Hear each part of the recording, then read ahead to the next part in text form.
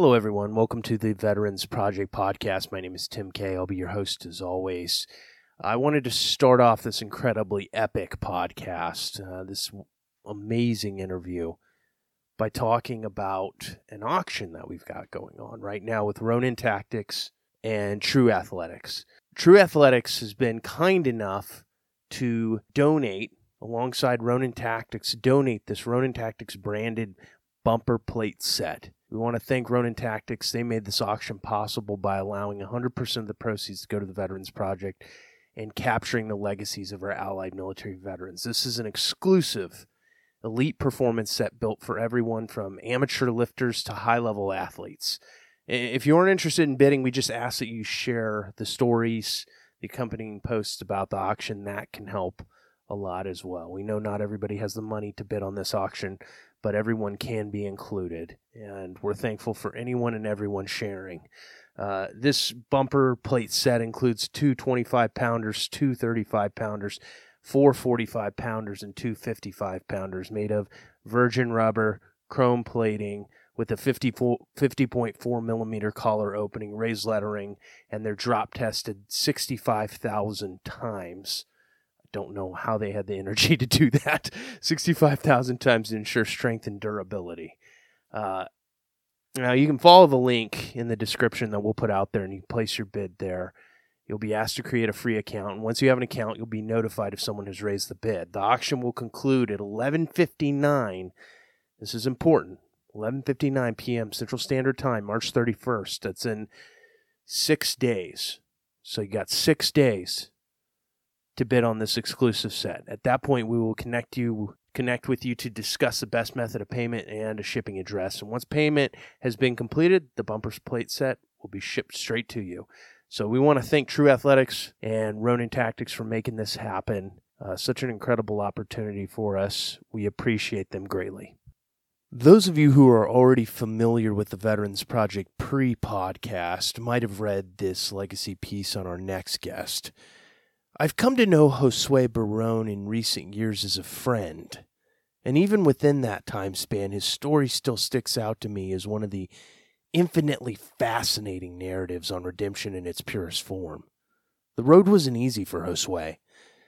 In fact, nothing about his path has been without peril. Growing up in a 700-square-foot apartment in the unforgiving environment of East Los Angeles' Cudahy, Barron found himself in danger long before his time in the Marine Corps. Although you'll hardly find Josue complaining about his upbringing. I don't know that I've ever heard the guy complain. It stands as a fact that without a positive male influence throughout his youth, he seemed destined to fall into the activity that takes so many young lives to an endless cycle of criminal activity, prison stints, and even possible death. However, there was something in Barron that kept him on the fringes. Maybe the love of a mother who was doing her best to provide for Josue and his 6 siblings. He lived with the ever-present realization that disappointing her was not even an option. So Josue looked to break the seemingly predestined cycle by altering his path and joining the United States Marine Corps. But that didn't mean instant change in any way, shape, or form for Barron, and I think that's why his story is such an inspiring one. It wasn't until he lost almost everything on that fateful day in Southern Afghanistan that he began to realize he needed real, substantial change. I won't get into the details on that. Rather, I'll let Josue tell you about those dark days and his reformation of identity. So without further ado, we bring you the tale of a 3-5 dark horse warrior, the one and only Josue Barron. The Veterans Project is a comprehensive essay capturing the legacies of our warfighters, caregivers, and civilians who have stepped forward in defense of our patriotic principles in an effort to capture their stories and to never forget the staggering sacrifices of our nation's finest. This is the Veterans Project podcast, where our legacies are the mission. Here's your host, Tim K. Welcome to the Veterans Project podcast. My name is Tim K, and I'll be your host as always. On the show, got a good friend of mine right here, Josue Barron, 3-5 Dark Horse Marine, It's an honor to have you, man. Thanks for coming on. Yeah, man. Thank you. Thank you for coming all the way to Temecula, I came just for you, bro. Yeah, Had to get my In-N-Out burger fixed, too. No, man. Yeah, I really had to get my Mexican food fixed. That's really what I had to get. And you were cooking it up yesterday on the grill, man. Oh, yeah, man. I knew you were coming, so it's my specialty. And every time I got somebody coming, I'm like, let me get to work. Carne asada, man. Yep. It was amazing.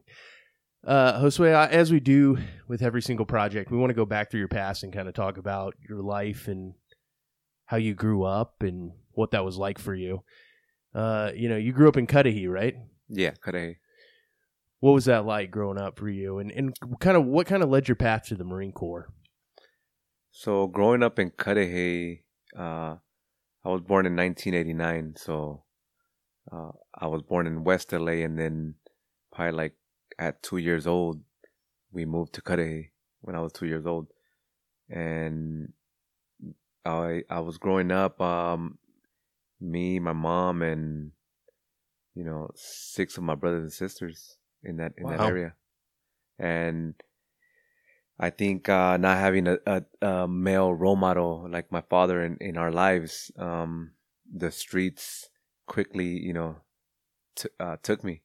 Yeah. And I was always in the streets, looking for a place to fit in, a place to kind of just look for somebody to be my voice, be my leader that I need in my life, because my mom, there was so much that she can do for me, but there was nothing that she can teach me about becoming a man.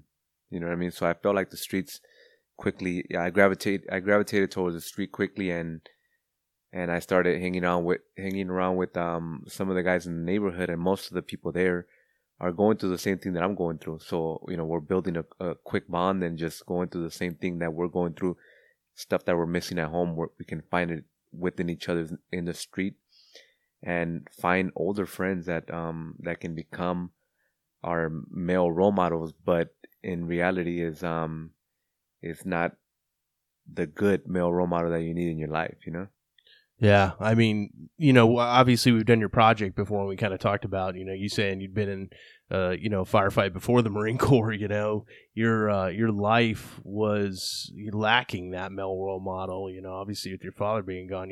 There's statistics out there about, young man's success in life, and a lot of guys don't ever make it, without a father figure there. It doesn't even necessarily have to be a paternal father, just somebody there that's a good influence. But, you were kind of raised by the streets and not always positive influences, right? Yeah, I mean, my mom played an important role in my life, but I felt like there was so many of us that she had to take care of, and she still had to, provide for everybody, that it was just too much for her to focus on me and kind of like plan a future for me. You know what I mean? There was none of that. It was more like, we're on our own, and my mom is there to feed us, take care of us, put a roof over our heads, and that's it. And then everything else is we got to survive on our own. Yeah. Can you talk about what you remember about the streets and some of your hardest times there? Anything that you can legally bring up? Yeah.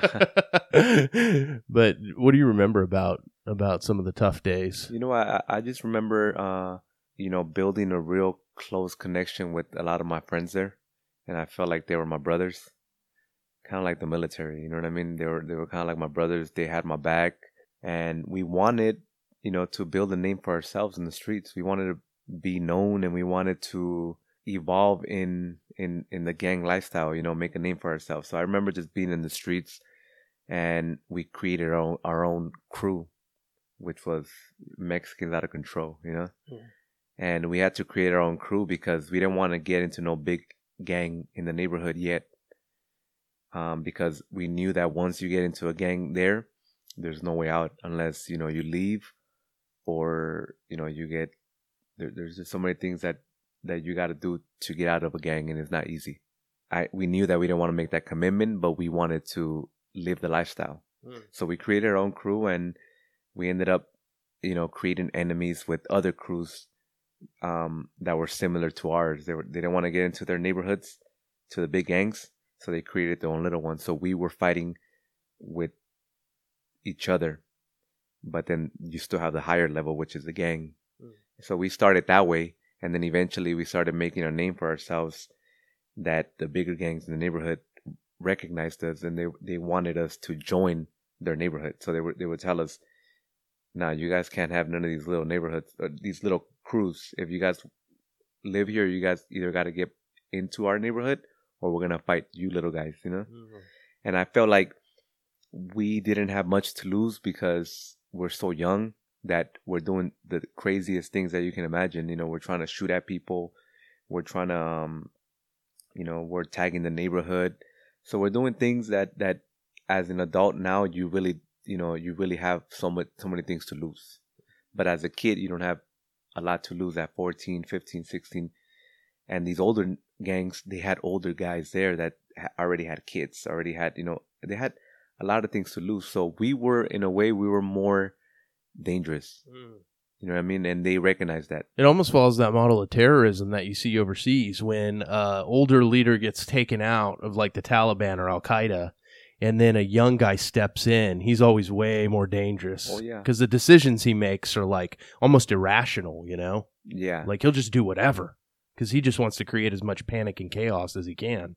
So that kind of sounds like what you're describing. Yeah, I mean, and that's how it was. But I've always been a guy who respected my mom so much because I understood that everything that she was doing wasn't easy, and I saw everything that she was doing, and in my heart I knew that my mom was somebody I wanted to keep happy. You know what I mean? I never wanted to give my mom problems. I never wanted to create another stress for her when she already has all these stress, with raising me and my brothers, a single mom, not understanding English very well either. And, she just had it real tough. So deep down inside, I always had that in my mind, and I always believed in that. So I would be in the streets, doing my thing, and I would come home by midnight because my mom wanted me home by midnight. You know what I mean? So a lot of my friends didn't know that, I had a curfew, that I had all this, You were a responsible gang member. Yeah, exactly. I was a responsible guy, and I never liked drugs. I never, I thought about things real good before I did something, and I was just that guy who, wanted to be the getaway driver. Like, I'll drive for you guys, you guys go do what you got to do. And because I always knew, that my mom, I didn't want to break her heart, you know what I mean? And I didn't want to be that guy. And in between that, I got caught up, I was trying to shoot at people, and we would get shot at all the time. But that same lifestyle that I was hiding from my friends, from my mom, it was kind of like I was doing it to them too, you know what I mean? Or to my mom, because my mom didn't know that I was getting shot at. She knew that I was hanging out in the streets, but she didn't know a lot of the things that I was doing. Wow. Because I would come home midnight clean and just like ready to go to bed, and she didn't know. Yeah. She didn't know until later. What do you think, how scary is that as a kid? Was it scary living that lifestyle, or was it just something because you're so young you kind of get used to it in a weird way? You know what? You grow up in the environment that's what it's all about. You know what I mean? So you kind of grow into it. It's like we didn't know any difference. Yeah. We didn't know the difference. We didn't know that we were, we thought this was the life. We thought this was our life. So getting shot at or things like that almost seems like a natural part of what you're doing. Yeah. I mean, for me, because I quickly gravitated to that. I've had friends that I grew up with that never joined that lifestyle. But for me, all my friends that I was with, like the ones that I got really close with, kind of after, obviously when you're in elementary, you're not thinking about all those things. But once you hit middle school, then you kind of start selecting your friends. So I have friends that I went through the whole elementary, and then they went their own route. They were good kids, and then I went my own route, and I just wanted this lifestyle, Yeah, the path was different. Yeah. you said before in your project that there was kind of a system or a code to these gangs, something within that hierarchy that probably eventually attracted you to the Marine Corps, right? Like, because Marine Corps is a gang in a way too, it is. And the Army, same thing, infantry units, that tightness, that bond, there's definitely a code there. What about that? What do you think attracted you to that? Was it that lack of a father figure in your life? The military? No, the gang life before. Yeah, I mean, I think just seeing the respect that the guys were getting in the streets, just seeing that I felt like they were doing something with their lives. I felt like people were looking at them like, man, I'm scared of this guy. I don't want to mess with this guy. And then the places I would go to, you kind of needed that protection. You kind of needed that people to fear you, type of way, Yeah. There's a protective part of that too. Like, some guy's rolling onto your block from another gang. You don't know that guy. Then there's going to be a problem, right? No, definitely. And like I said, every majority of the guys that I will hang out with, they were raised by single moms. Their moms, like my mom came from Mexico at late in their teen years. You know what I mean? Yeah. So we all have something in common. We're all missing one piece in our lives that could really change our lives. Mm-hmm. And I think that's what connected us together. That it made us feel like I wasn't the only one. Yeah. Without a dad, Right. So, you talk about some of those experiences in growing up but there was a part of you, right, that like, you yearned to do good. You yearned to please your mom. You wanted her to feel excited about your future, right? Yeah. And so that good side, that responsible side that really felt that's probably the side of you that really wanted to join the Marine Corps, right? Yeah. As soon as, as I got older too, obviously I started, when I was 13, 14, 15. And as I got older, I realized, I'm like, man, this is not my life. You know what I mean? This is not where I'm supposed to be. Yeah. And at 17, I was kind of having doubts. You know what I mean? I already had been shot at. I knew that I didn't want to kill nobody. Yeah. You know what I mean? I didn't want to kill nobody because I knew that person was just like me. And I started realizing, like, just because he tagged in my neighborhood, I'm going to kill this guy. Yeah. You know what I mean? Or just because he disrespected my friend, I have to go kill this guy. So there's a system of logic in you that's built in where it's like, what is this all about anyway? Yeah. So little by little, I just started realizing all of that. And I felt like there was more to my life than just this. Yeah. You know what I mean? Because I had never left Cudahy. I had never been to San Diego. I don't think I've, left Cudahy even to go to Orange County or, just places that are local. You know what I mean? Like, I never went to Disneyland as a kid. I never went to none of these theme parks. I never did none of that. None of the things that were good about California were even things that you knew. None of the things that I knew. All I knew was Cudahy. That's it. All the way, from when I was a kid, all the way to 17 till I joined the Marine Corps. It is interesting how that perspective of knowing the rest of the world really does often make you a better person because you're not so stuck in that echo chamber. You were in an echo chamber of violence and chaos and guys trying to start their own male figure, find their own male figure, but those male figures, a lot of them were destructive. And so you're kind of in this echo chamber of the same thing over and over again. It's a cycle, right? So in order to escape that cycle, your out was the Marine Corps, right? Yeah. It was like when I met Debbie after I came back, from my first deployment, she would tell me that I was a fish in a pond, you know what I mean? Because all I knew was Cudahy and the local little areas there. And that's all I wanted to know. I wasn't curious. I didn't want anything else because I just wanted to be there. I wanted the people around there to see, what I was doing. I wanted to please that circle that I had, Yeah. You can't just mention Debbie and not tell story.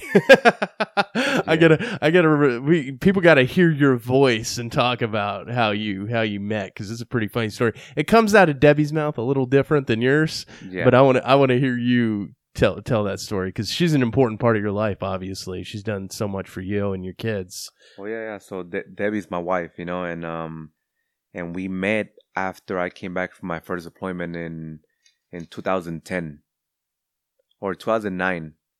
Yeah, 2009. And, during that time, I'm stationed in Camp Pendleton, and I live in L.A., so I could go home on the weekends whenever I want. And it was September 5th. It was September 4th, and my birthday was going to be September 5th. So I had gone to a party, and nothing was working out for me at that party. weren't exactly hooking any ladies. Yeah, I wasn't talking to nobody. Nothing was working out. So after that, everybody, after the parties, everybody goes to this taco place called Alfredo's. Alfredo's. And that's in Bell Gardens. And there's a taco stand there, and everybody goes after the parties.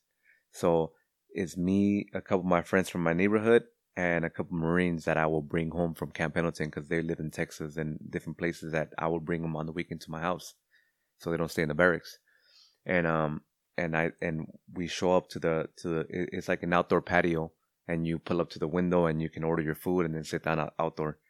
So she's hanging out with a couple, it's just a table with girls, and she's sitting is her friend, their friends. So me and my friends are hanging out on the other side, and I tell one of my Marine friends, I'm like, hey, go tell that girl I said what's up, because I was still shy. I was still kind of nervous. So for me, the easiest way was like, hey, telling my friend to go tell her. So he goes over there and he tells her, hey, my friend said what's up, and then they're laughing at him, and they're like, man, what is this, kindergarten? Like, can he stop being a bitch and come himself? So he comes back and he tells me that, and I'm like, fuck, now I gotta go over there. So I went over there. I went to go talk to the girls, and then I started talking to Debbie, and they weren't interested. It seemed like they weren't interested, because one of her friends kept saying, oh, this is my girlfriend, like, I'm with her, and they're like, what do you do? And I'm like, oh, I'm in the Marine Corps. And they're like, no, you're not a fucking Marine. And I show my military ID, and they're like, oh shit, he's not lying. But I'm dressed in a white shirt, some baggy 501s, blue 501s, and some Nike Cortez, and I'm bald, so I'm still fitting the street profile, the street gang profile. And they didn't believe me, but when I showed them the ID, they did. And they were, they just laughed, and, that was it. And I walked back to my friends, and a couple minutes later, we're like, let's get out of here, Yeah. And then I'm about to open the door to my car, and then I see Debbie come up, and she gives me her phone number. Oh, you won her over. You thought it was over, man. I thought it was over. I thought it was over. I was like, man, whatever. And it was like midnight, my birthday already, September 5th, Yeah. And she gave me her number, and from there I text her. Yeah. And truly the greatest birthday gift you've ever gotten. Yeah, I think, yeah. And that was it, and then from there, that was it. We started talking, dating, and everything just happened so fast, and, we ended up together. How old were you at the time? I was 20. 20? Okay. Yeah, I was 20 and she was 19. So you joined the Marines at 19? At 18. 18, okay. Yeah. So you'd been in the Marines for a couple of years. Yeah. Yeah. Let's go back. So you joined the Marine Corps, and you get to boot camp. What was that experience like for you? All of a sudden, you talk about male figures in your life. Now, all of a sudden, you got very alpha male type of guys. What was that experience like for you? You know what? I was, the best thing about joining the military the way I did was that I had no idea what was going to happen. You know what I mean? And I didn't listen to anybody. There was nobody that I knew that was in the military besides the people that recruited me. But the people that recruited me, they took me in right away. So I never really got to understand what the Marine Corps was all about. I just knew that they're going to scream at you, and there's discipline, this and that, So just going in there, I felt like I didn't expect anything. So it was the best thing going in that way. Yeah, yeah. And once I got in there, I understood what I had to do, and what I had to do was just shut the fuck up and do what you got to do, and that's it. Yeah. You don't talk, you don't say nothing, you just yes sir, no sir, that's it. And I'm gonna survive. I feel like guys that I knew from the streets. We had a couple guys in my unit. One that was actually our platoon guy. Platoon. They call it platoon guy in the Army, but he was the head of our platoon, and he was from the Bronx. And he'd grown up in a gang, and he was an incredible leader, man. Like great, like real, like hardcore. You didn't mess with the dude. Like, listen, if something bad happened during the day, the platoon doors were closing at night. Yeah. Somebody's getting beat down, Oh, yeah. And you just close your eyes and put the covers over your head and hope it wasn't you. But, I was 17 when I joined. So I was a scared little kid. Yeah. But when you see that, I saw that motto. I saw we had a few guys from South Chicago in my platoon, and they were all some of the best soldiers, man. Yeah. Do you think something about that street lifestyle and that hard lifestyle really kind of combs you and gets you ready for that type of life in the military? Yeah, it definitely gets you ready. But with me, there was another issue. I was struggling with English. So for me, my mom spoke Spanish. That's all she didn't speak English. So me growing up, I spoke nothing but Spanish. So by the time I got to the Marine Corps, I had trouble. So for me, it was more like, just stay quiet, don't say anything. So I felt like I didn't get that I was more intimidated, right, to open my mouth. You know what I mean? Yeah. And I felt like I just wanted to be that guy in the background. Yeah. I just want to get by with this and do what I got to do. Yeah. But then along the way, I'm the fastest runner. You know what I mean? I could do more pull-ups. So all these things are just, I'm getting noticed. You know what I mean? Yeah. Without me even like trying, or like just without me even I never ran cross country, none of that. I just ran from the cops, you know what I mean? Or from other people. Yeah. So I had that quality, you know what I mean? And then I worked hard and I got noticed, you know what I mean? They're like, oh man, this guy works hard. He does everything fast, you know what I mean? Yeah. And so you weren't trying to get noticed, but you did get noticed. Yeah, you know what I mean? So I had some good qualities. But then I got close to other guys and I felt like, okay, let me select my guys, and this is gonna be my crew here. You know what I mean? So I started selecting Velasquez, these guys that come from Chicago, Texas, different places, but they're intimidated too.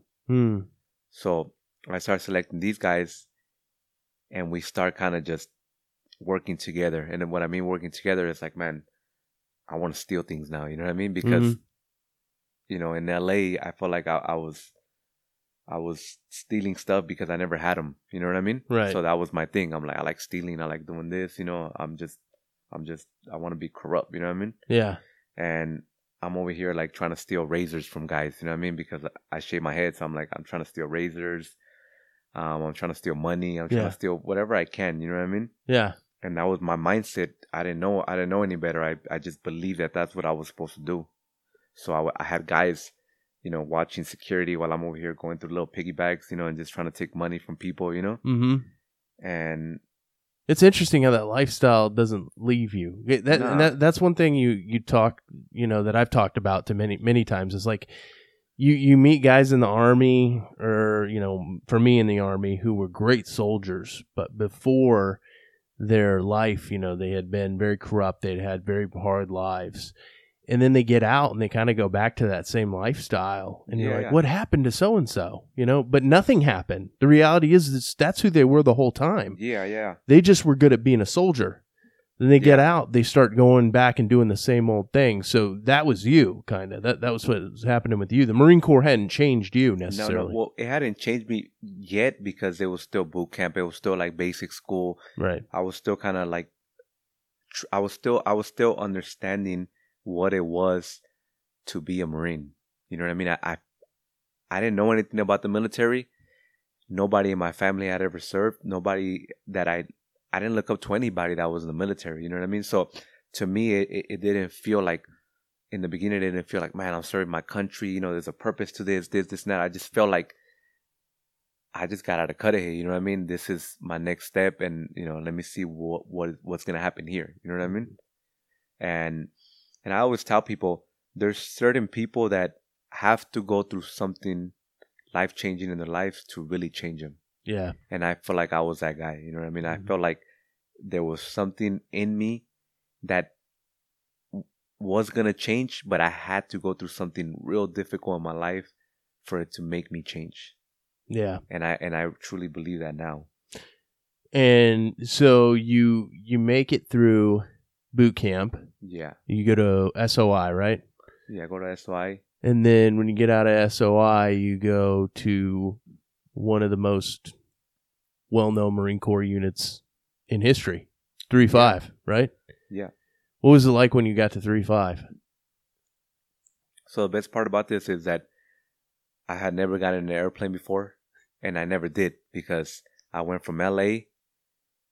to San Diego boot camp. From San Diego boot camp, I came back to Pendleton, which is still there. And then from there, I was in SOI there, School of Infantry. And then from there, I got a bus up the hill to 3rd Battalion, 5th Marines in San Mateo. So I never left, anywhere. That's hilarious. But you got to stay home. Yeah, and yet again, I've never gotten in an airplane. I've never traveled. I've never been anywhere, and everything is local. So then I get to 3-5, and my seniors, the unit is in Iraq at that time. So when I get there, it's quiet, it's peaceful. You know what I mean? I'm like, man, this is the infantry. It's not that bad, And I think like a month later, the unit gets there. They start coming back, and it was chaos from there. It was over. It was like, what the fuck did I get myself into? You know what I mean? Because now it was like, they're going to fuck us up. Yeah. They were ready to fuck us up. They were hungry. They looked at us like, you guys are our little animals. Yeah. You guys are going to do whatever the fuck we tell you to do. Yeah. Yeah. And that's when I started having doubts. I was like, what the fuck did I get myself into? Like, why the fuck? Like, why am I even here? You know what I mean? Yeah. And it was crazy because on the weekends I go home, and from the San Mateo gate, the Christianitos gate, it's on the side of Orange County. So from there I could easily get the freeway, the 5, and go home, and it's like 40 minutes to get home. Oh wow! Quick, you know what I mean? So I will go home. I will go home on the weekends, and I'm hanging out with my crew. We're gangbanging, we're trying to shoot at people. I have my own gun already, and then Sunday comes, I got to go back to the barracks and be somebody's slave. You know what I mean? And those two lifestyles were kind of fucking with me because I was like, man, we just got shot out in L.A. and we're doing some crazy shit out here. And then I get home and I got to be somebody's slave. I got to clean my bathroom. I got to do this, and that. So I kind of grew a little anger. There was a little anger in me, and I was like, man, I want to kill one of these Marines. Yeah. You know what I mean? It's easy. Yeah. Like, I already have my gun. Why am I letting these guys fuck with me? Yeah. You know what I mean? But there was something in me that I was like, no, if I do this shit, I'm done forever. I'm gonna go to jail. Like, it's over. Yeah. You get in trouble in the Marine Corps, you're definitely done. And that was the thing with the Marine Corps. Is like, growing up, on like, I don't want to disappoint my mom, Right. But now I'm in the Marine Corps. I don't want to disappoint my team leader, my squad leader, or my platoon sergeant. You know what I mean? There were just so many people that were gonna be on my ass if I made a mistake. You know what I mean? Yeah. So I didn't want to disappoint none of them, and there was so many times that it would run through my mind that I was like, man, I'm getting hazed, but I could just go to my car. Like, I used to drive a Grand Marquis, a 96 Grand Marquis, and I used to have a gun in my car. I had a stash and everything, where I can hide it. If the cops searched me, there was multiple times where they never found my guns because I had them stashed in good places. So I could have gone down, got my gun and walked through the barracks and be like, fuck with me, fuck with me today and find out. But those were just, it was in my mind, it was like, it wanted to become reality. Yeah. But I knew that wasn't the way to go, Yeah. I think we can all relate in some ways, though. Like, I didn't grow up in that lifestyle, But man, I've had some bad squad leaders where I wanted to do some bad things, yeah. bro. Like, I felt like I was in jail, dude, sometimes. I mean, I won't name any names, but I had one squad leader when I was going to Iraq. Yeah. Where legit, if somebody had, put a pillow over that dude's face, I wasn't saying anything, like yeah. It was just so bad, dude. And I don't mean that to be like, too harsh, but I'm just saying, like, if you're in that environment in an infantry unit, you understand, man, you feel like you can't get out of the situation. You feel claustrophobic. Like, this is going to keep happening again and again and again. I just have to put up with it. No, definitely. Because even my friends in my neighborhood, when I would go back home, they saw a difference in me. They saw that I was a little, not too depressed, but they saw like, man, you're usually happy. You know what I mean? You're usually smiling all the time.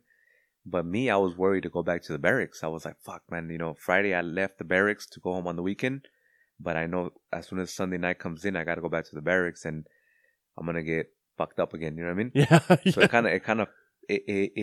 it started to create like a little fear in me. You know what I mean? Where I was like, do I really want to go back? You know what I mean? Do I really want to go back to this shit, or should I just stay here and fuck this place? Yeah. And some way, somehow I'll go back in the, Sunday and wake up, there in the barracks, Yeah. And I just had to go through it like everybody else. But along the way, I did have a lot of my friends that went UA. I had a couple friends that went UA because a lot of the Iraq vets that came back, or guys that came back, they were really taking advantage of the young Marines. You know what I mean? Yeah. And they ended up calling a battalion formation, and they ended up charging a lot of these guys with hazing because it was that bad. You know what I mean? Wow. I had a friend who they didn't like him. He was from Nicaragua, and his English was real broken. Mm-hmm. And one of the seniors kicked him in the stomach a couple times at night and hazed him. And then the next morning, our lieutenant came to take us on a run, and we had to pick up rocks along the way and throw them. And he couldn't even pick up a little rock because his abs were hurting him. And he wasn't going to tell the lieutenant because he didn't want to be a snitch, you know what I mean? Yeah. But we all knew, like, man, he's hurt. And he just disappeared. He never came back. He went away. Wow. So it was shit like that. Yeah. And that's definitely the dark side of being in an infantry unit too. I've seen stuff like that before. And a lot of the guys got charged. They got caught. Yeah. And it was when I became a senior, I understood. I was like, man, like, if you do something like that, there's no fucking place for you here. You know what I mean? Yeah. There's no I understand there's traditions. I understand there's shit that you got to go through. Right. But to hurt somebody, where you're like making him incapable of being a rifleman and having your back. Yeah. It's like, why would you want to do that? You know what I mean? Like, why? Or you're taking out your own guys. Yeah, you're taking your own guys out of the fight. Yeah, exactly. Yeah. So there was a lot of shit like that I didn't understand, but I never had it that bad because along the way, my seniors kind of understood who I was. You know what I mean? They kind of understood how I was too. They're like, man, like, they knew that there was something in me that they're like, man, I don't want to fuck with this fool. You know what I mean? Yeah. And at the same time, I never gave them a reason to fuck with me. You know what I mean? Like, I was like, go get me chow. I'm like, yes, sir, I'll get you chow. You want extra fries? I'll get you extra fries. Like, I was just, I did whatever I had to do, to survive. Yeah. And I did my work, and, I was on time to everything. I just did everything the way I had to do it, and there was nobody fucking with me, Yeah. It was kind of the same way for me in my infantry unit, the same way I was just raised, by my parents to always respect authority and always go. But I was I played college sports, man. I was a good athlete. Like, I was a pretty big guy. So nobody was jacking with me, man. They might smoke me, they might haze me a little bit, but they're not putting their hands on me, because you put your hands on me, you're gonna find out, that's when all that stuff goes out the window. It's not cool anymore, But there are guys that definitely attract some weird attention, It's the same thing with bullying, they just attract that attention. You can see them and you feel terrible, because it's like, what do you do, Yeah, and I knew too, I'm like, man, I'm here. I'm out of my element. You know what I mean? I'm like, in the streets, like I said, I build a bond. I have friends who like, if somebody fucks with me, like this guy's already taking care of it. You know what I mean? Right. Yeah. Like if somebody, I'm always looking at my friend and making sure nobody's fucking with him. And as soon as something happens, I'm jumping in it. But when I got to the unit, I didn't have those friends. You know what I mean? Where I was like, man, whatever happens, we all got each other's back. Yeah. It wasn't until later that we started building that bond. But as soon as we got to the unit, it was kind of like everybody's on their own. You don't know who to trust. And then along the way, we'll see who's going to be with you and who's not, Yeah. Trust takes time to build, man. Yeah. For you sure. got to go through some shit together to like build that trust, Absolutely. Yeah. It's like a relationship, a good Yeah. relationship, same thing. So then what happens at what point did you guys find out that you were getting deployed to Afghanistan? So when we came back from our first deployment, which was the 31st, so we find after our first deployment, which was the 31st MEU, we come back home and we're getting ready for.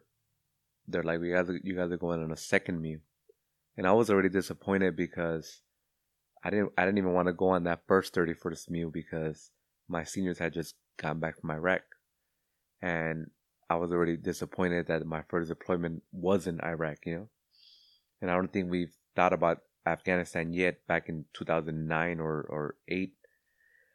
So then they're like, you guys are going on a second MEU, and we're like, man, we're doing our training, and then a couple months, like 2-3 months later, they're like, there was a change. They want you guys in Afghanistan now. Oh wow! And I'm excited. I'm like hell yeah. I'm like, I was like, thank you God. Yeah. I'm ready. Yeah. I'm ready because that's what I wanted to do. Even before I joined the military, I didn't even know there was MEUs. I thought like way back, even before that, I didn't even know there was jobs in the Marine Corps. I thought everything was infantry. So a lot of the things that I thought the Marine Corps came to me without me even asking for it. You know what I mean?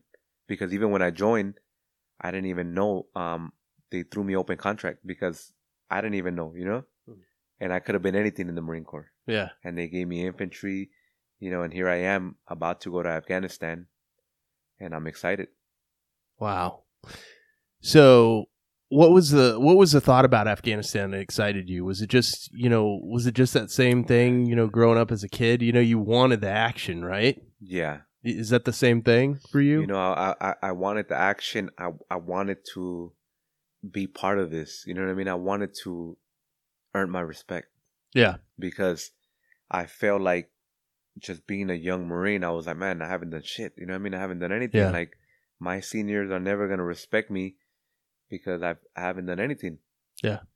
And I wanted that, and, it was coming. Yeah. So you head to Afghanistan. Obviously, you'd met Debbie by then, right? Yeah, I had met Debbie by then. How did she feel about you going over there? I think she knew more about the military than I did because her stepbrother, he was a Marine. He already had been in for like 10 years. Yeah. So she had seen, what he had been through, and she knew about his Marine Corps, career. So she knew that just going to war was going to be bad. Yeah. For me, I didn't think about none of that. I didn't care. Yeah. I was just like, yes, send me on the first plane. I want to go, and like, I'm ready. I wasn't afraid to die. I wasn't afraid. I never thought that I was going to die anyways, Yeah. I never thought about that. I was like, oh, I'm going to go to combat, come back home. I'm cool, I'll be all right. Yeah, yeah. So, and then I think Deb, she was a little bit more worried, but she knew it was something that I was excited for. Yeah. So then you get to Afghanistan, and what was 3-5 tasked with? What was y'all's job over there? Just provide security, and then show a presence in the area. And I think, October 21st, 2010, I get hit, and it's something that I never imagined was going to happen. Yeah. Like, I think going into Afghanistan, you either have an image that you're gonna get shot or you're gonna die, Yeah. but never that you're gonna lose a limb. Right. When I get hit October 21st, and step on a landmine, I was upset. I was upset because I was like, damn, why me? You know what I mean? Like, Yeah. fuck, I don't want to leave this place. You know, I didn't want to leave. And I think in my mind, it was more like I'm leaving my friends behind. Yeah. You know what I mean? That was probably the hardest part for me. Like, I'm leaving my friends behind and I'm out of the fight. Yeah. You know? That's tough. So what do you remember up until the moment, or how much do you remember up until when it happened? I remember, you know, even right before we even stepped out on the patrol. Like, Yeah. I remember I was laying in my rack in my bed, and my Lieutenant Kelly tells my squad leader, hey, I need you and one of your fire teams, not the whole squad, just one of your fire teams, to go out and take pictures of this enemy that the snipers had shot in the night. And they wanted just to go make sure, you know, we get pictures and we have a confirmation, and, you know, we have a report that we can send back and just showing that we just didn't kill somebody for no reason, you know? Right. So we needed a report.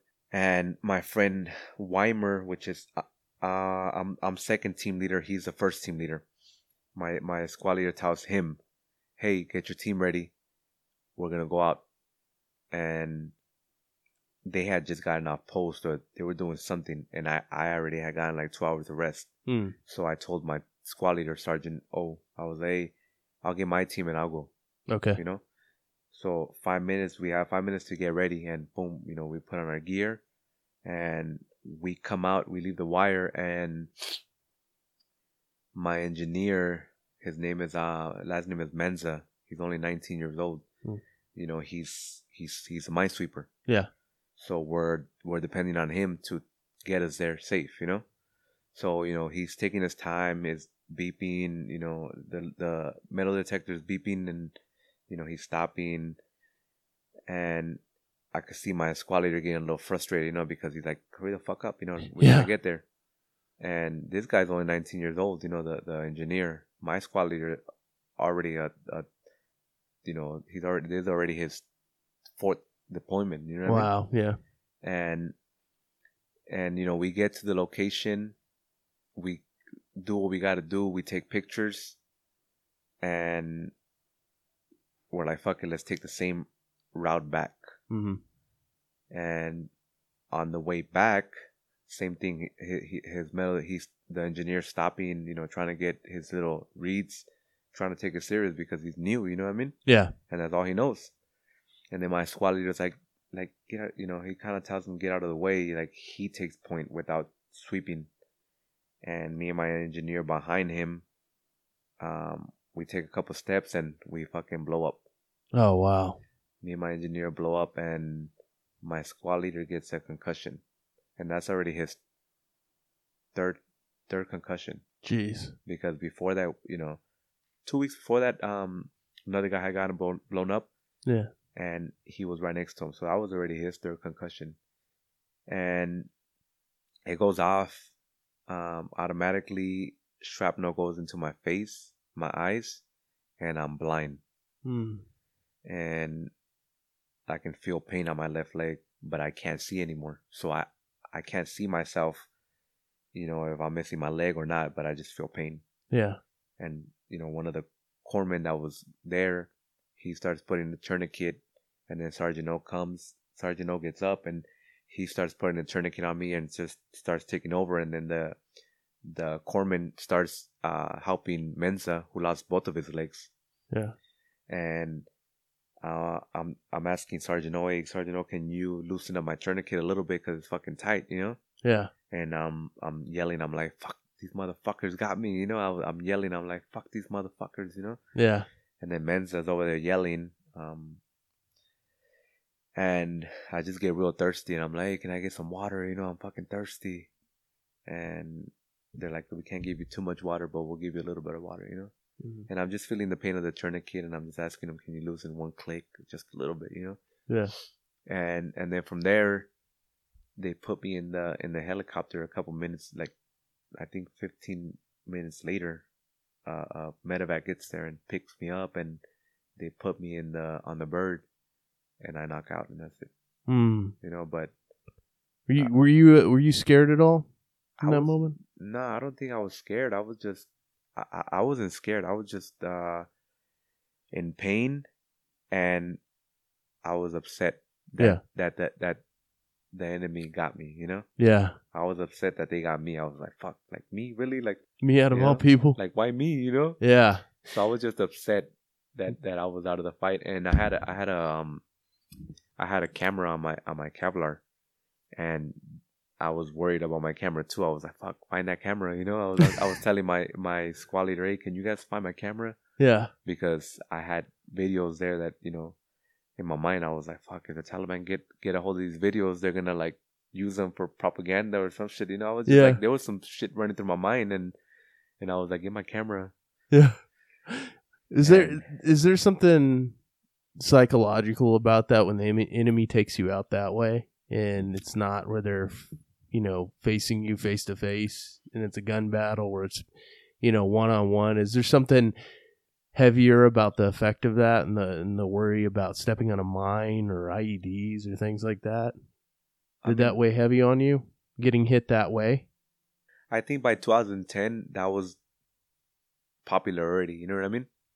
It was kind of like everybody feared to step on an IED. Right. Everybody's like, fuck, I don't want to lose my legs. I don't want to lose my arms. Yeah. So I think by that time, we had so many casualties already. And even before that, and even after me, there was going to be so many other amputees coming. Right. That IED was the way that you were going to go out. Yeah. It was rare if you got shot and killed, Right. And we had a few guys that got shot and killed, but majority of the guys were going to be amputees. So that was already coming. Yeah. And to me, it was scary, just coming back home without a body part. You know what I mean? It's like, fuck, like never in my life did that ever run through my mind. You know what I mean? Like, yeah, leading up to Afghanistan. Yeah. You know what I mean? So that was just a big fear for me, kind of just realizing that I'm going to come back home, without a limb, and how are people going to see me? Yeah. You know what I mean? But it never crossed my mind, like, thinking about the enemy or anything like that. It was just more like, fuck, like, what's next? Like, I lost a leg. Yeah. Or am I going to get my vision back? I'm blind, Right. Yeah, I think that would be the scariest part to me, like, losing an eye, or like feeling like I was going to stay blind. Like that's got to be a very claustrophobic feeling. Was that rough? Like, obviously it's rough, but was that kind of scary, like thinking you might not see again?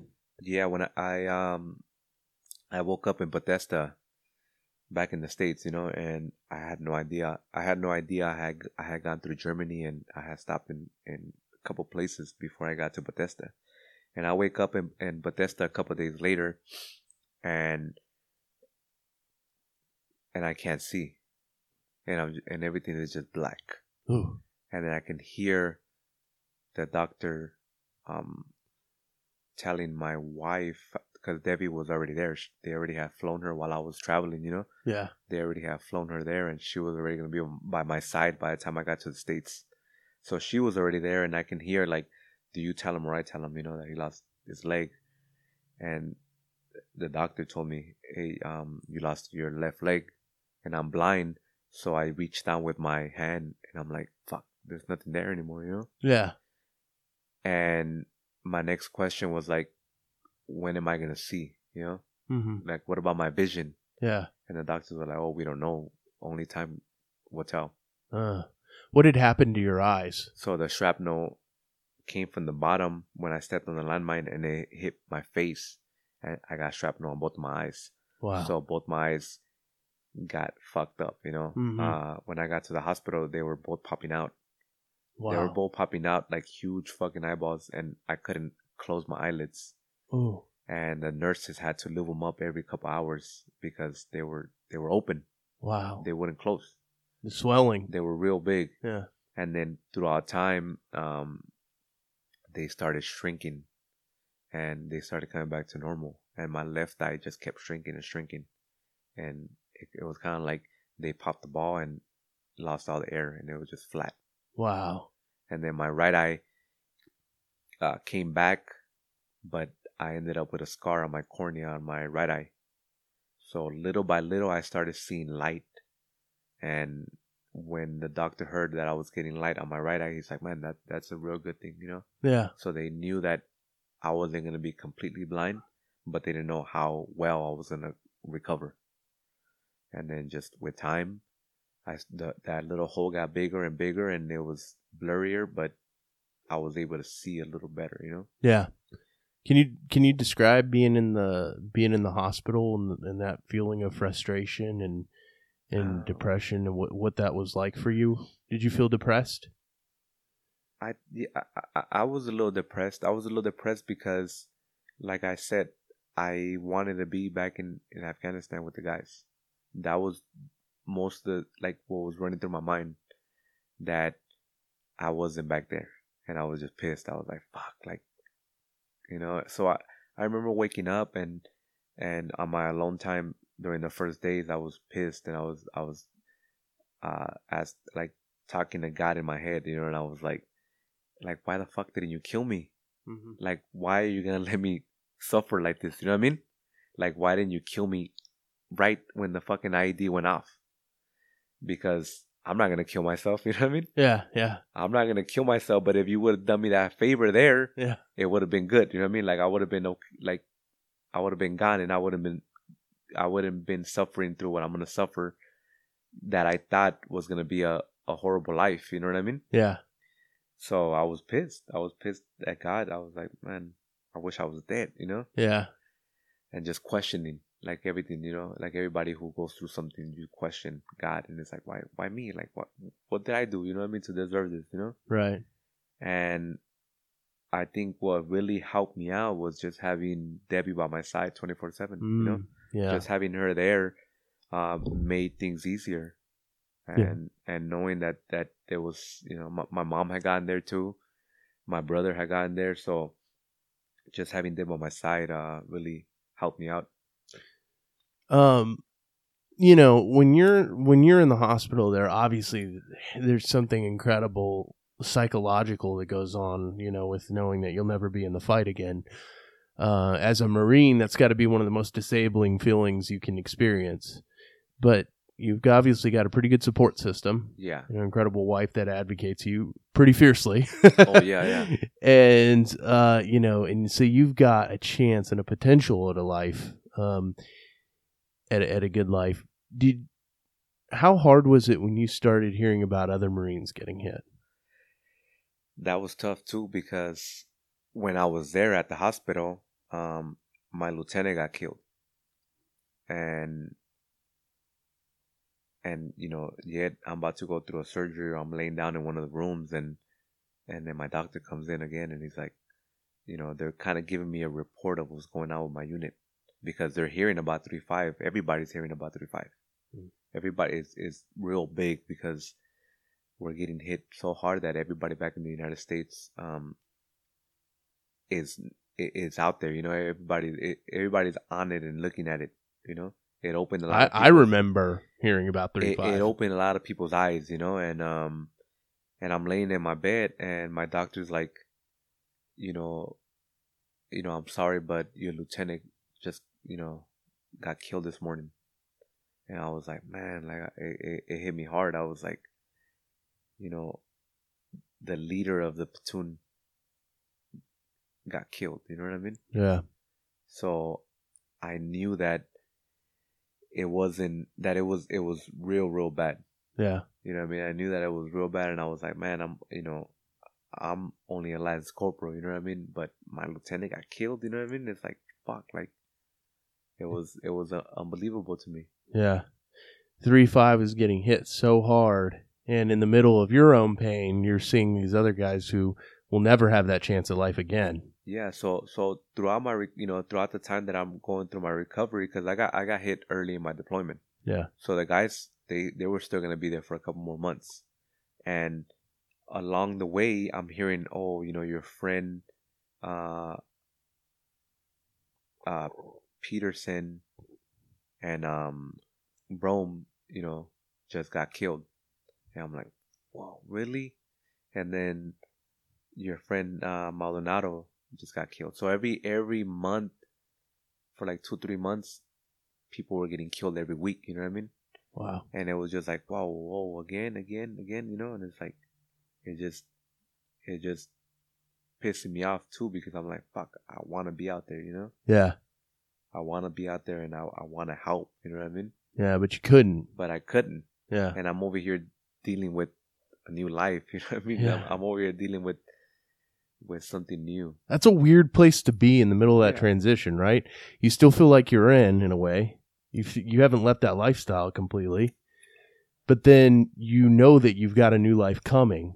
And part of you probably can't leave that other life behind, right?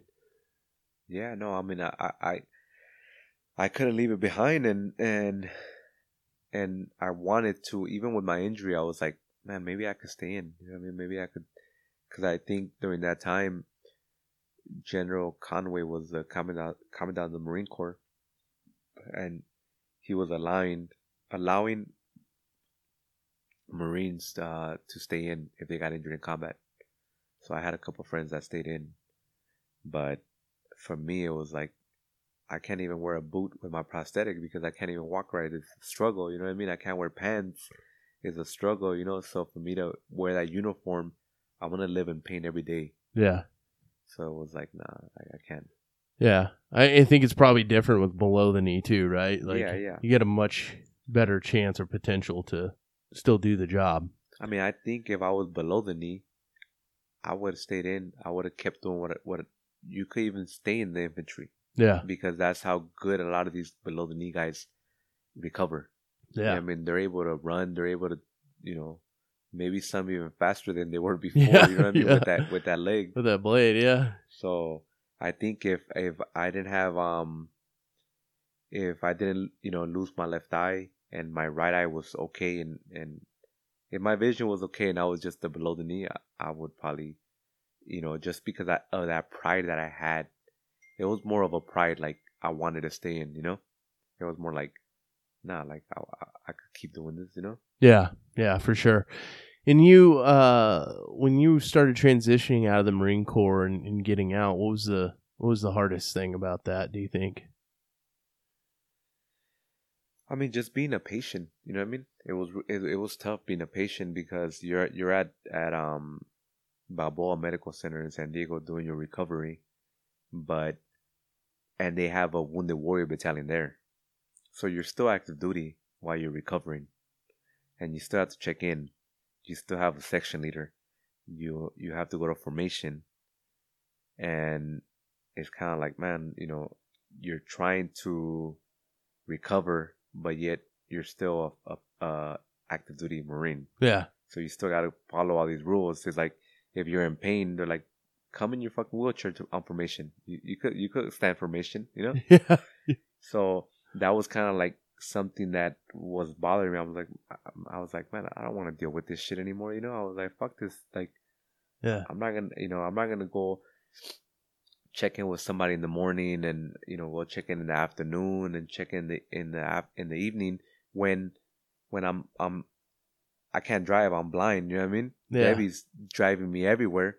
So she's the one that's dealing with all the stress because she's taking me to my formations. She's taking me to my appointments. The section leader wants to see me here, So it was just a cluster, in the beginning. Yeah, yeah. And I was like, man, I don't want to do this shit, Yeah, yeah. So when you get out of the Marine Corps finally, and you're back in you're learning to walk again. What's that rehab like? I mean, I'm a real high amputee, so for me, it was a struggle because just fitting a prosthetic for somebody so high like me is real hard, and walking was difficult.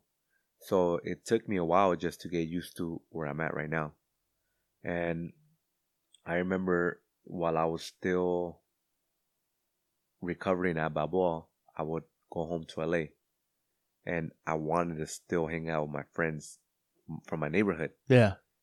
And by this time, a lot of my friends that I grew up with, they ended up getting into the gang. So now they're part of the gang now. Right. When for me, the Marine Corps took, guided me in a different direction and saved me from joining the gang, because eventually you can't be in that small crew forever. Right. You have to join the gang. Yeah. So all my friends got into the gang, and I go back and I still want to hang out with these guys, because I'm like, man, these guys have done, they're my brothers. You know what I mean? I feel like they're my brothers. We've been through so much together. And I go back to one of my friends' house. He's having a little party for a boxing fight, and we're hanging out in his house, and we're hanging out in the front porch because the family is inside the living room, and we're watching the fight from the porch. There's a big window, and behind us, a car pulls up, and I'm with my cane. I'm barely learning how to walk. I'm standing there, just watching the fight. Yeah. And this car pulls up behind us, and he just gets off. And I remember the car. I knew who he was because he had gone to high school with us, but we didn't get along with him. Yeah. So he gets off, and he shoots at us, and everybody runs, and I can't run anymore.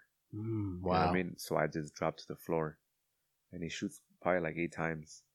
And that was the turning point for me. That was kind of like the day that I was like, if I die right here and survive Afghanistan and people are calling me a hero, I'm going to be an embarrassment to my family. I'm going to be an embarrassment to everything that I'm starting to believe in the military, that I'm like, man, I fought for my country, And it took me a while to believe that too. It took me a while to get to that point where I was like, I'm proud of my service, I'm proud of what I've done.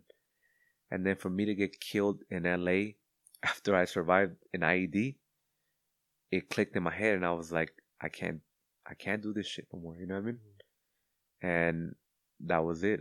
It kind of changed my life, and I was like, I can't do this no more. I can't hang out with my friends, and not because I don't like them, not because I'm ashamed of what they're doing, but it's just not my life anymore. You know what I mean? It's not. I have something else to look forward to. Yeah. You were going down a different path. Yeah, I was going down a different path, and I was becoming, this. I didn't want to see it like that, an inspiration to people. You know what I mean? Yeah. Like giving other amputees hope, or giving people hope that is like, man, if somebody could go through some stuff like that and keep pushing, then I can motivate somebody along the way, And I felt like that was gonna be my path, and there was something good coming out of my injury, and I believed it. I was like, man, I know there's gonna be something good that comes out of this. But if I stay here in LA and I hang out with my friends and I continue this lifestyle, it's not gonna end well. That's interesting you say that, because I remember, I think it was right after I got back from Iraq, I read an article. Actually, it was right when I got out of basic training. I read an article about a young guy from Chicago, young black kid, had grown up in gangs his whole life. He gets out of a gang, joins the Army, becomes a small arms weapons specialist. Well, he joins this and goes to this particular MOS so he can actually learn that stuff and bring that back to the gang, dude. Like, so this is a real problem in the Army. They've got guys who are joining the Army so that they can learn combatives and then join and then come back to their gang. So this guy, he saves like a couple of his buddies from a building in Iraq where a firefight goes real wrong. They go like black on ammo. It's real bad. And I think it was like in Sadr City, real bad part of Iraq. Anyways, he saves a couple of his buddies. He gets a Silver Star with Valor. Wow. Like, he like gets out of the Army. 6 months later, they find him dead in an alley in Chicago. And so crazy. I'm thinking about like, that could have been you. Oh yeah. Like, he went back to that lifestyle, and now everybody is like, he had the Silver Star, but why would he do that? Yeah. And that's his legacy, and like, that's sad, Like, yeah, I mean, it sometimes it's tough to let go of what what you love and what you think that that you believe in. But like I said, just growing up, I've always been that kind of guy. You know what I mean? I've always been that kind of guy that understood that there was something better out there. And here I am again, making a choice whether I could stay here and continue this lifestyle as an amputee and hang out with my friends and go to parties and this and that. And we already had enemies in L.A. You know what I mean? There was people that knew me that didn't like me. Yeah. I already had been shot at a couple times, and I don't think they would have give a fuck if I was an amputee or not. Yeah. If they catch me in the street, they're gonna catch me in the street. Yeah. Regardless. So I think that the best thing that happened to me too was just that I was in San Diego. It's like a 2-hour drive from San Diego to LA versus Camp Pendleton to LA, which is like 40 minutes. So it's a little further now. Yeah. So it's keeping me away a little bit. It's making me think twice to drive to LA. Mm. And then I wanted to go back to LA and live in LA. But at the same time, I was like, man, I'm an amputee, and I don't really know if I want people to see me this way. You know what I mean? I kind of just want to start fresh. How did Debbie try to convince you a little bit out of that, and talk to you about that, or did she kind of just let you carve your own path mentally and figure all that out yourself? I mean, I think she kind of let me, take my own path. She was supporting me with whatever I had to do. You know what I mean? Yeah. But at the same time, I didn't understand what she was going through too. You know what I mean? Because we had just met, right? Like a year before I left to Afghanistan. So then I get injured. You know what I mean? So I've only known her for a year, and I get injured. Wow. So it's like, I think she had just turned 20 when I got injured too. And it's like, man, like, she has an option too to run away. You know what I mean? Yeah. She has an option to be like, man, I just met this guy. Like, I gotta get the fuck out of here. Yeah. Like, I don't want to deal with a lot of women did. Yeah. Yeah. You know what I mean? Yeah. So I never understood, how strong of a person she really was. You know what I mean? To kind of just deal with that and like be like, I'm gonna stick with this guy and help him out. Yeah. Yeah. So now I look back and I'm like, man, it's you see how strong that person next to you is. Yeah. You know what I mean? It's super rare. Very rare. No, and I always knew it was genuine. You know what I mean? I always knew it was real because I had no money. You know what I mean? I'm a Lance Corporal. I'm a young guy. I'm from Cudahy. Yeah. She found the guy from Cudahy. You know what I mean? Yeah. Which is like we don't have, we're not doing well. You know what She I mean? didn't find some Bel Air dude. Yeah, you know what I mean? Yeah. And she was never used to a guy like me, like being in gangs or in crews. You know what I mean? Like she never lived that lifestyle. Right. But there was something that she saw in me that she was like, man. I don't think she saw me as no gangster or none of that shit. She didn't see none of that in me. Yeah. She just saw, that I was a nice guy. You know what I mean? She believed that. It takes a special person to see through those outer layers of scar tissue and violence and chaos and see the beautiful person inside that you really are. Because that side of you that wanted your mom to approve, that side that wanted to show that to your mother, show that to the Marine Corps, find that respect, all of that. Debbie saw that. Yeah. That's who she saw. And that's who you are. But those things outside of it, all the extra, all that, she was willing to look past that. Yeah. Because of what she saw as a genuine man that you were, which is pretty incredible. Yeah, because even when I first met her, like before I even left to Afghanistan, I would go to house parties in LA, and we were always packing a gun. Yeah. And when you go into these house parties, they search the guys, they don't search the girls. So it was one of our first few dates, and I had a gun, and I told Debbie, hey, put this gun in your purse because they're not going to search you. But when we get in there, just tuck it in give it to me back, put it in my waist. Mm-hmm. And, she did it without question. You know what I mean? she did it. And I told you about this idea that I had for this company. She's a shovel grabber, man. Yeah. She just did it. And I knew that she was willing to, ride with me. You know what I mean? Yeah. That's amazing, man. So pretty special. So when what do you remember about those guys? You lost quite a few guys, Yeah. From 3-5, and I think it's always important to, to say those names and to talk about those guys. So in my platoon, I lost my lieutenant, Lieutenant Kelly, and we lost Sergeant Tani. I was first squad, second squad leader, Sergeant Tani. And then we lost Derek Wyatt. He was with third squad. So, and then in between that, we had a couple amputees. We probably had like 6 amputees. Yeah. Wow. That survived, Wow. And I think it's crazy to me because the good guys either die or get hurt. You know what I mean? Like the good leaders. Yeah, yeah. That's what I've noticed. Yeah. And it's like, man, like my lieutenant, you know what I mean? He already had been to Iraq even before he got to us because he was a prior enlisted. Okay. So when he got to us, he wasn't this rookie lieutenant. You know what I mean? He already had done Fallujah. Yeah.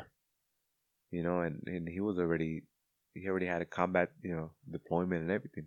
Yeah. So, and nobody knew that his dad was General Kelly.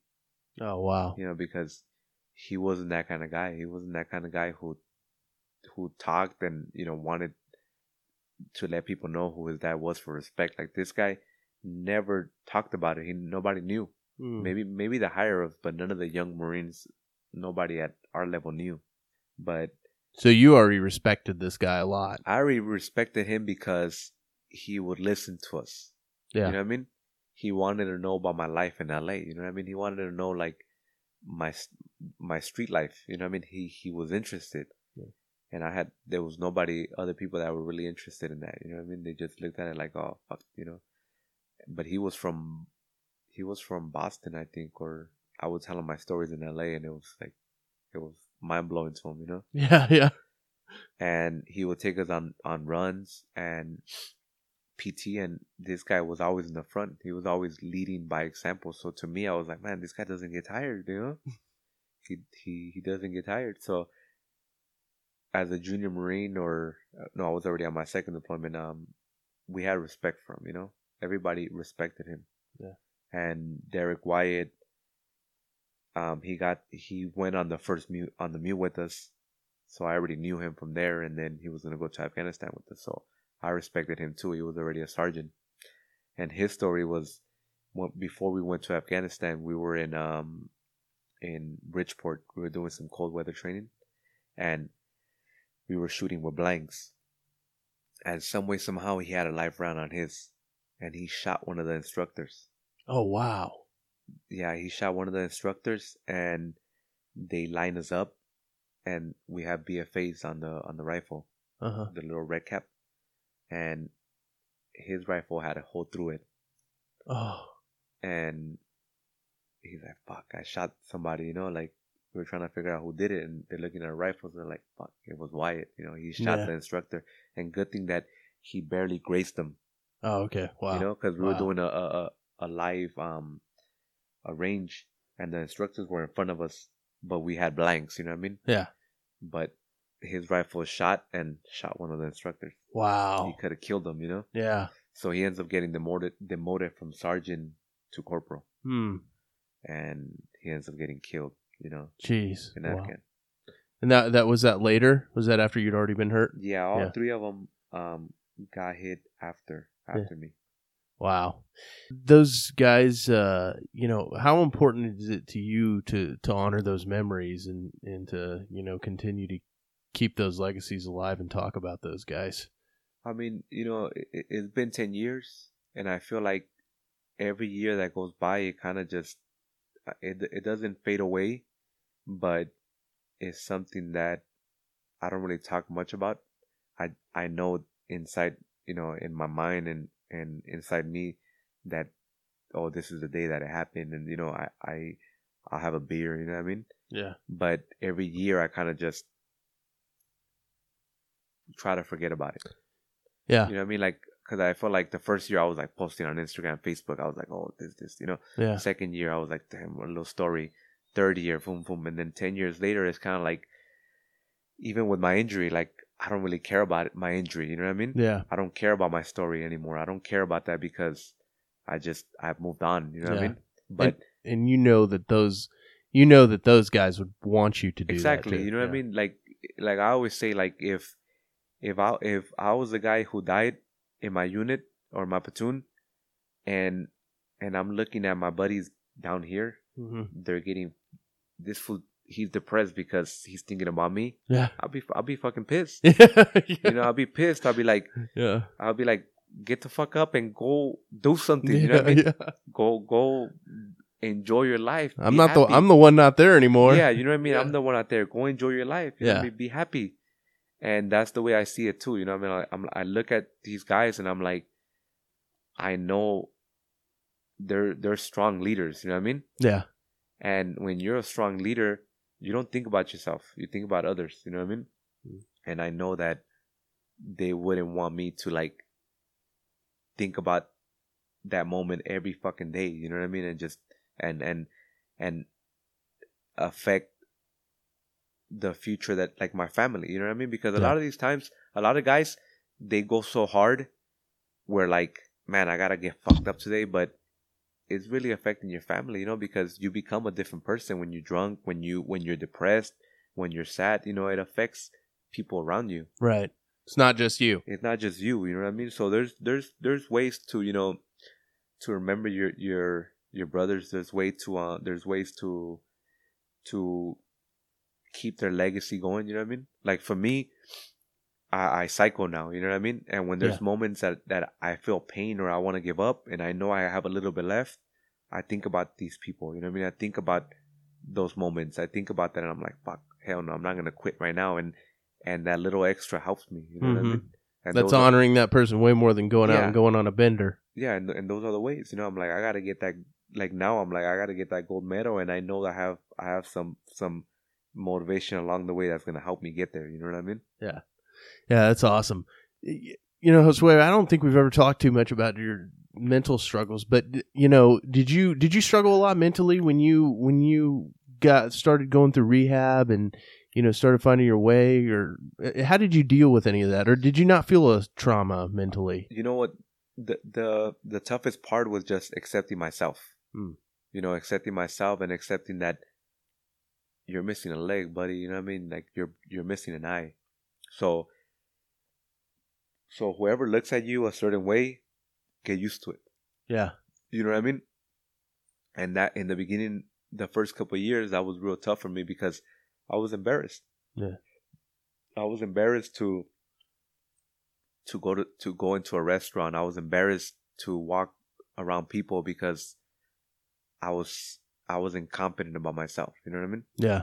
And that was probably my biggest struggle, just getting my confidence back and just realizing, this is you. This ain't gonna change. This is you. So you either gotta accept it or you're gonna go crazy. Yeah. Do you think getting into athletics and things like that really helped with that confidence, as far as knowing you could still live an active lifestyle and still create something of a legacy for yourself as an athlete?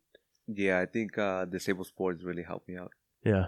Because when I got to the hospital too, they introduced me to wheelchair basketball, cycling, and all this that I felt like I had other guys in there going through the same thing too. You know what I mean? So I've always, like I said, I went to the streets because I was looking for that brotherhood or those friends. In the Marine Corps, I picked out my friends, and I was like, man, this is my team here. And then when I got injured as an amputee, I fell in that category again, and I started looking for people that I can relate to. Yeah. And it was other amputees. It was other guys from different units that had just gone through the same shit that I did. And now here we are playing wheelchair basketball, and we're traveling as a team, And now I'm not afraid to walk into a mall and with other amputees because we're all walking strong, you know what I mean? Yeah. And we're all joking, laughing about it now. And it's like, hell yeah, you know? Yeah. You're not the only one that people are staring at anymore. Yeah. So all of that helped me out, you know? It helped me out the first couple of years. And then eventually I was ready to be on my own. I was like, fuck, like, I don't want this attention anymore. You know what I mean? Yeah, yeah. It was like, I don't want it anymore. I just want to be myself, and I don't want nobody to think for my service. Right. I don't want people to, you know, tell me, you know. You wanted to be successful for the sake of who you were, Yeah. not because the Marine Corps made you that or your injury made you that, right? And I think that's something interesting. You know, I discuss that a lot with my producers with this new podcast that we're doing with Texas Public Radio, where, you know, we were talking about Trinidad, you know, from Trinidad Jeans, and how he really wants to be a successful denim designer because he's a successful denim designer, not because he was in the Marines, you know, not because he's a veteran. Like, you know, well, thank you for your service. These are the best jeans I've owned. But if you were a regular civilian, these would be crap, you know, like, so I think there's something unique about the infantrymen that really you don't want to be successful because of that, because of your service. You want to be successful because you are good at what you do. Yeah. I've always, you know, I've always thought about that. I didn't want people to know me. Oh man, you know, he's an amputee. He has a Purple Heart. You know, he was this, you know, with 3-5, or you know, he went to Afghanistan and he got injured, and that's it. You know what I mean? Yeah. I want people to like. I've always like, to me, that doesn't make me a hero. You know what I mean? It doesn't make me a hero because I got injured, because I served. Like, to me, that's part of what I've been through, and to me, it was easy. You know what I mean? Now, you know, I got kicked to the floor with my injury, and you know, I was down. Mm-hmm. So the person that I become from that's what's gonna make me.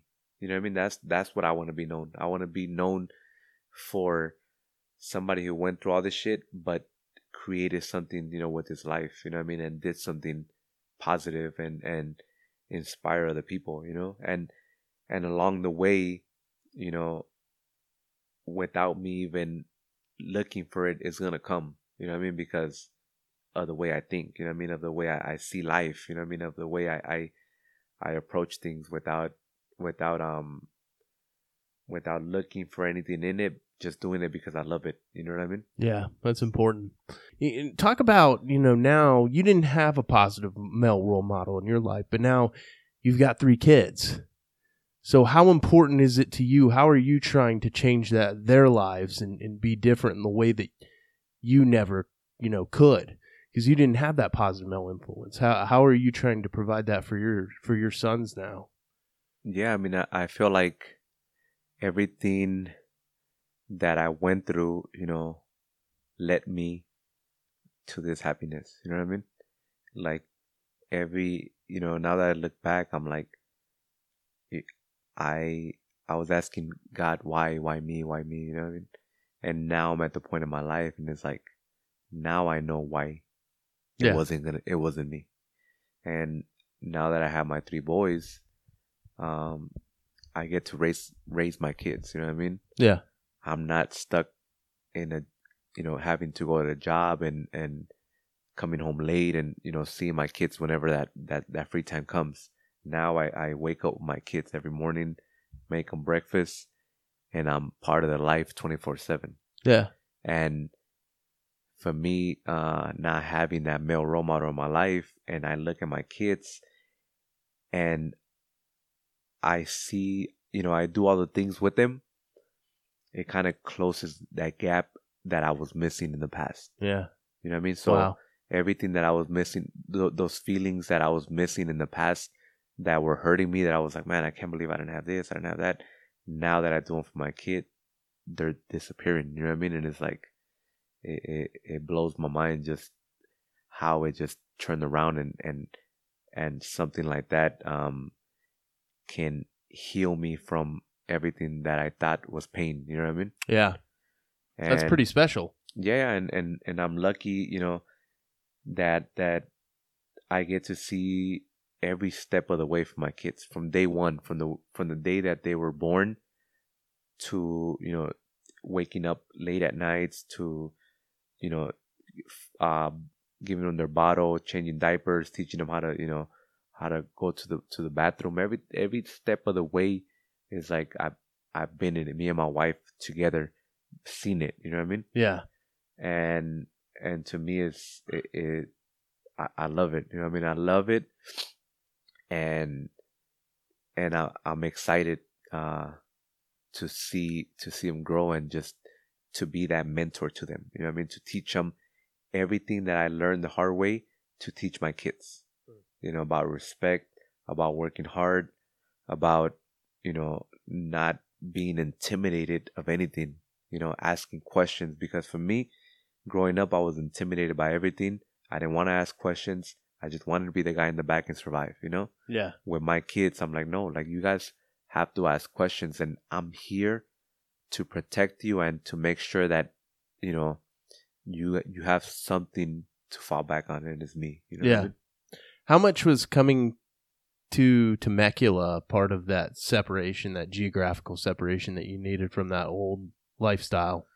I mean, it was good. It was good. Coming to Temecula and staying here was good because it kind of made me and Debbie even closer. You know what I mean? Because we didn't have family around, and it was just me and her. Our first kid came, and it was just me and her going through that struggle. You know, our second kid came, our third kid came, and it was just me and her just learning how to be adults, you know? Yeah. So it really made us, you know, if my injury didn't make us strong, our kids and going through that alone, you know, definitely made us stronger, you know? It's interesting you say that because, you know, normally the Hispanic homes are very connected. You know, like I go over to my friend's house, Chris, and you know his mom and dad like live across the street from his grandma, and his aunt and uncle are across the street, and they're all at each other's houses all the time and like spending all that time together. You know, big Mexican family, and that's like, you know, tradition in San Antonio. I see it with all my friends. But, you know, one of the funny things is, and I think that's wonderful, but I also see there being a great value in being able to separate and learn on your own, because my parents did that. You know, my dad moved my mom away from Tucson when he joined the Air Force. They moved to San Antonio, dude. I don't have any family in Texas. Like, it's just my mom and my dad. So he talked about the refining fires of them having to learn things and burn those rough edges off, right, and become one, you know? And I think that's what you're saying, right? Like you had to experience that together. Yeah, we had to go through that, and you know, for a while we did want to go back to LA. We did want to be around our family. We missed, you know, all that, but you know, Temecula, LA is not that far. You know what I mean? And I knew as soon as we had our first kid that Temecula was the place that we had to raise our kids. You know, in order for us to change our future, you know, our past, right, you know what I mean? Yeah. It's a different culture. Temecula was the place, and you know, we fell in love with it, and LA, you know, I would go back to LA to visit my mom, and I would just be stressed out, you know what I mean? Because there's so much, you know, that I've been through in LA, and there's so many memories, and there's so much tension, traffic, you know, everything that just gives you a little anxiety. Yeah. That place makes me very anxious, you know? dude. Yeah. So I loved it, but it wasn't until I ended up in Temecula that I realized, like, man, this is peaceful. You know what I mean? This is quiet. So I will go back to LA and, you know, deal with that. And as soon as I got home, it was like quiet. You know what I mean? Like, you don't hear sirens, you don't hear noise in the streets after like, even during the day, you don't hear nothing. You know? And I got used to that. And it was like, I like the quietness. I feel at peace here. Mm-hmm. And little by little, it just grew in me. And you know, family will come visit whenever they can, and I was okay with that. You know, I didn't need that every weekend. You know what I mean? Yeah. It was okay, and we found our happy place. Yeah. You got a new happy place coming. Oh yeah. We got to see it a little bit today. Head out to Gary Sinise Foundation, what they're doing for you, and I did want to talk about that because it is important to have organizations out there that back us up and really create a powerful network around us. And there have been so many occasions where I've heard nothing but praise being sung about Gary Sinise and his foundation. You guys have a new house coming up, and when I got there, I was like, "Oh, I think we're at the wrong house. This looks like Shaq's home or something. Like this looks like a lake. Is this LeBron's place?" Yeah. I mean, if anybody deserves it, you do. But talk about that and what that's been like. You got a custom home being built in Temecula. It's beautiful, by the way. You're probably pretty excited about that. Yeah, right now they're almost done with the house, so it should be ready in March of next year, 2021. And it's just an accessible home. It's a place for me to be in my wheelchair and just get around the house without any problem. Yeah. So for them to create something like that for me, I think is gonna help me out in the years to come. Yeah. Because there's a lot of things that I don't even think about right now that I'm gonna struggle later. Right. Like right now I have energy. I can put on my leg and use it for hours. But as soon as I get home, I want to be in a place where I have no pain. Yeah. So when I wear my leg, I'm always in pain. People don't see it, but I'm in the streets. I'm in pain. So every time I get home, as soon as I take this leg off, it just like is instant relief. Instant relief, Yeah. I sit in my wheelchair, and to have a house like the Gary Sinise house, where you don't have to worry about steps, you don't have to worry about everything is accessible to you in that wheelchair. It's life changing. That's huge, man. That's awesome. How much we talked a little bit earlier about sports and all that's provided as far as kind of creating a good environment and structure to bring back some of that confidence. How has cycling, and can you talk a little bit about that process and preparing for the Invictus Games? Obviously, with COVID and things haven't gone crazy, a lot of these events this year have been canceled. But you're preparing for Invictus 2021, right? Yeah, 2021. I played wheelchair basketball for a long time, and I got invited to Invictus in 2018, which was in Australia, and I did that, and they had me do wheelchair basketball, cycling, and rugby. So I was good at basketball, that was my main sport. But cycling, I had a different bike, and I've done marathons in a hand cycle, but it's more of a recumbent. So you lay on your back, and you're just using your arms. And for the Invictus Netherlands, which was supposed to be this year, 2020, I had a different mindset. I was like, I didn't like that bike, and I didn't like the bike that I used in the Australia Invictus Games. And I was like, man, I didn't even practice. I wasn't even taking it serious. You know what I mean? And I got gold in basketball in 2018. And I didn't get anything in cycling because I didn't take it serious. Yeah. My clothes was baggy, the bike, the cables. Now that I look at it, I'm like, man, this shit, I was all fucked up. So there's no way I was going to win. There was no way, you know what I mean? Yeah. So now, when I thought about, I got invited again to the Invictus Netherlands, which was this year. I was like, hell no, I need to get gold in cycling too. So I ended up asking a buddy for a different bike. And it's a kneeler, so you sit on your knee instead of lay on your back. And they're still kind of the same concept, but I feel like the kneeler was more for an amputee like me. And I've seen other amputees use that bike, and they're just so much stronger going up hills. So I was like, fuck, I gotta get one of those bikes. So I asked my buddy to let me borrow it, and I was like, I need to start training, because basketball I already have it on lock. Yeah. Cycling, I need to get into it. So I started training, and I was like, man, why didn't I use this bike a long time ago? You know, because I already had the power, I already had the upper body strength, and I had the endurance. You know, I just had to learn gears. I had to learn how to adjust. You know, how to change them going up a hill or flats, and I fell in love with it. Yeah. You know, I fell in love with it, and then COVID hits. You know, in March, COVID hits, and everybody here in California, they're locking everybody up. They're like, you can't go nowhere. Yeah. So I was like, fuck, I'm gonna use my bike.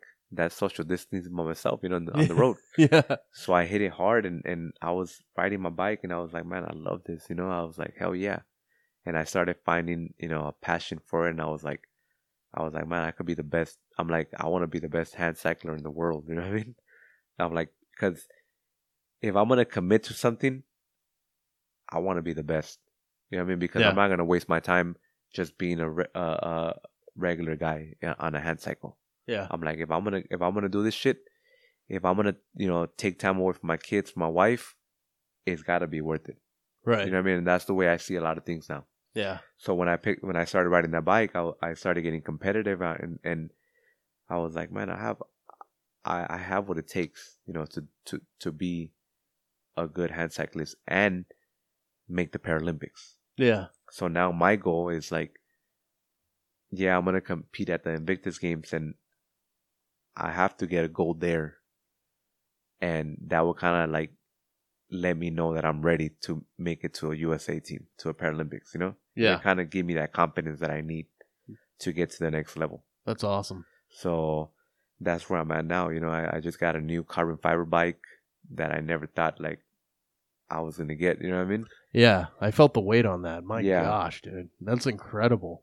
So now I got top of the end bike. Yeah, I mean, a top of the line bike, you know, now it's up to me to put in that work and, you know, reach the goal that I want to reach, you know? Yeah, no excuses at this point, right? Yeah, there's no excuses, you know? Yeah. So that's where I'm at right now. I'm trying to, you know, join the Paralympic team, make their roster, and then little by little move up in ranks there and try to, you know, beat other guys in that level.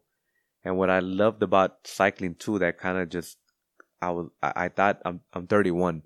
I thought I was old for cycling. But a lot of those cyclists or those Paralympians, they're in their mid-40s and they're still on top of the game.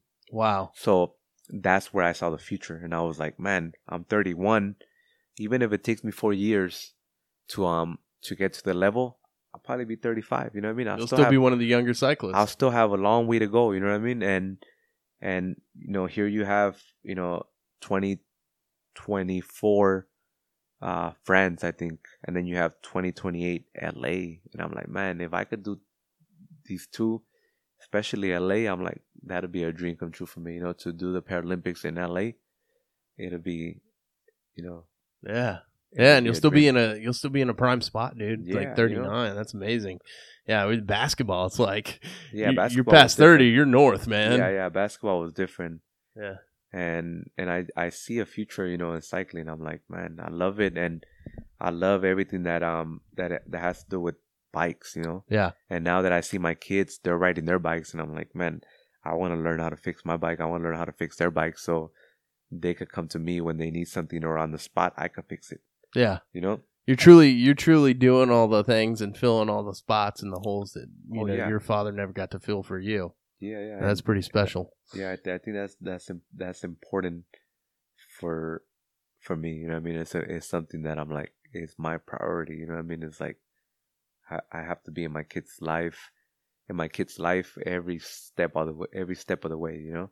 Yeah. And I want to, you know, I want them to come to me and be like, man, I need to go to my dad if I need something. You know, like he's the man to go to. You know what I mean? That's cool. So yeah. So, you know, you talked about, you know, you've had, it was really just getting confidence back for you with your injury and being wounded. You've obviously now, you know, having been out of the Marine Corps for a while, seen the problem with suicide and guys taking their own lives. But, you know, what would you say to those guys that are struggling from your unit, you know, that are having those troubles, you know, about getting up and finding something else, you know, finding a life? Because, you know, you and I had a great talk last night. Yeah. about guys that can't get away from their past. They're still telling the old war stories again and again and again. It's okay. It's okay to tell those stories from time to time. Yeah. At like a reunion or, when you're amongst your buddies for and you're drinking or whatever and having a good time. But when it becomes like a repetitive thing where it's just like you're stuck in that same cycle, in that loop, it's like, guys, this doesn't have to be the best part of your life, right? Yeah, yeah. I mean, I would tell these guys, I understand that time heals. Time heals, and like I said, some people got to go through something real hard in their life to get them together. So if a lot of these guys survived Afghanistan, if they survived Iraq, they still haven't gone through something real tough that's going to affect them and change them forever. You know what I mean? So I feel like a lot of these guys, they're going to come home, they're going to have that PTSD, but along the way, something's going to happen that's going to change them. So I know time heals, but at the same time, I will say, don't let that be your glory days. You know what I mean? Look for something that's going to make you talk about for the rest of your life. You know what I mean? Yeah. Like something out here that has nothing to do with war, that has nothing to do with combat, Yeah. Like find something that's gonna benefit you and your family. Yeah. All those things that made you great as a Marine make you great in what you're doing now as a dad, and you don't live in that loop. Yeah, and like I would tell these guys, it's like, don't forget who you were either. You know what I mean? Like the good qualities that you had as a Marine. Like don't forget that, even if it seems corny like out here in the civilian world. Use whatever made you that great leader in the military. Use it out here. You know what I mean? Yeah. And I guarantee you, it'll work for you. But the moment you get out and you're like, people don't understand me. People don't get it. Mm-hmm. They don't they can't relate to me. Well, it's like, nah, like be who you are that led you to that great leader. Be that same person out here, and I guarantee you, people will notice it. Oh, and yeah. People will acknowledge it. You know what I mean? And people will respect that. People are searching for that, man. People are searching for it. Yeah. So, they're searching for that loyalty. They're searching for that leadership. They're searching for somebody that draws that attention. And I think what guys get caught up in is their differences, and they treat that as a weakness. Exactly. Like, oh, yeah. I'm different than everybody. Oh, man, nobody recognizes me. Instead of doing the same great things that me, you're an infantryman. Why do you care? No, you're strong. Like, and the moment that I said, fuck what anybody thinks about me, and I got my confidence back, was the moment that I was like, fuck, it's over. I'm gonna walk into this place, with my head held high. And if, one of the quotes that stuck with me from day one was, if you act like you're disabled, people are going to treat you like you're disabled. Yeah. So for me, I believe that. You know what I mean? Because I have a lot of people that are like, man, I forgot you're disabled. I forgot you were missing a leg. Because I don't talk about it. If I'm going to do something, I just do what I got to do. Mm-hmm. I'm not going to make excuses, and I'm going to do it. When we were walking the grounds at your house earlier, and we were going down that hill, and you put your arm on my shoulder as I was walking, I was like, what? And then I looked, and I was like, oh yeah. Yeah, he's missing his leg. You're right, dude. Like I didn't even think about it. I don't even think about it. Yeah. Even coming out here, like I get reminded of it if I look down or something. Oh yeah. But when you put your hand on my shoulder, I was like, what? And then I realized, I was like, oh yeah, he needs my help on the grade. That's weird. Yeah.